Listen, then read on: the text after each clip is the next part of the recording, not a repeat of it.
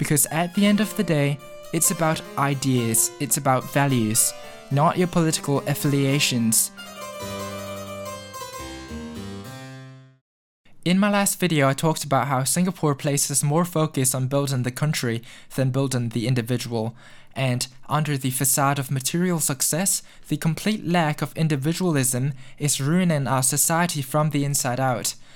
I personally believe that the solution to this is bringing back the ideas that Western civilization was built upon, the civilization that gave us this free market system in the first place through colonization. PragerU has a great video on this titled, "If You Live in Freedom, Thank the British Empire." Over the last 400 years, what power has done the most to spread the ideals of limited government, an independent judiciary, certain inalienable rights, and free markets? That power would be the British Empire. It was Britain that gave these ideals to the United States.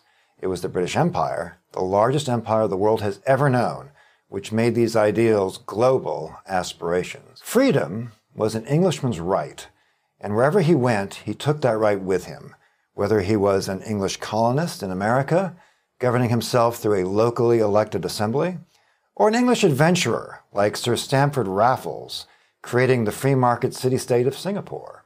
The British always thought of themselves as liberators, as bringers of freedom. The British believed the final and necessary justification of their empire was a moral one. But what I don't get is why this idea seems to be so repugnant to the people around me that they refuse to even have a conversation. I've been shunned by opposition politicians who also hate the Singapore government's lack of accountability, but upon doing a background check on me, they refuse to talk.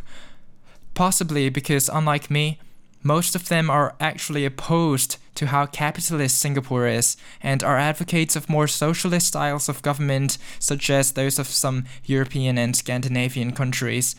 Understandably, as in the government's constant self-interest for material success, they have neglected many everyday Singaporeans.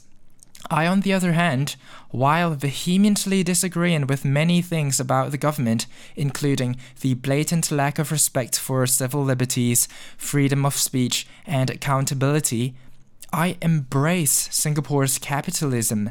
I've also been shunned by the gay community, who hates the government for their refusal to repeal laws that criminalize homosexuality. Now this, I can understand to a certain extent why they would shut me out, since being a Catholic, I happen to believe that homosexuality is a sin. But when I turn to the so-called conservative, religious, anti-gay community, they shun me as well, because I don't agree with their blind support of the government. They don't get that a government that can criminalize something like homosexuality can certainly one day decide to criminalize religion as well. Just look at China. One day, with the influence of Western mainstream media, more and more Singaporeans are going to get more and more progressive, and religion is going to become less and less important to people. And when the government decides that they want to keep the majority vote, these so-called conservatives will realize that the government was never really on their side. Do they honestly think that the government is keeping the anti-gay laws because of moral values? Definitely not. They just want to keep the majority vote of our Asian population that was brought up with traditional conservative Asian values. So it is extremely hard to find people around here who are willing to have a conversation, even when I explicitly express how much I agree with them. They first do a background check on me, and upon seeing something that they disagree with, they block me and refuse to talk. That is simply ridiculous. I may disagree with them on many things as well, but I don't care.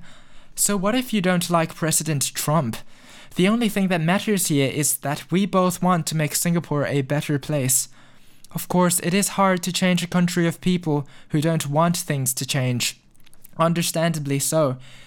But that's why starting this conversation is so important. In a workshop I attended by Marissa Strait, CEO of PragerU, she explained to us an idea that I found so beautiful, and I think it makes a lot of sense.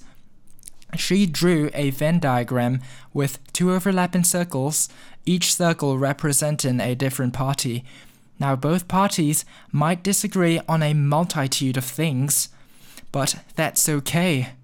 The point is to come together on the things that we do agree on. And that is why PragerU works with people from all sides of the political spectrum, because at the end of the day, it's about ideas, it's about values, not your political affiliations. We need more of that. I'm Gabriel X. Charles, and that's been on my mind.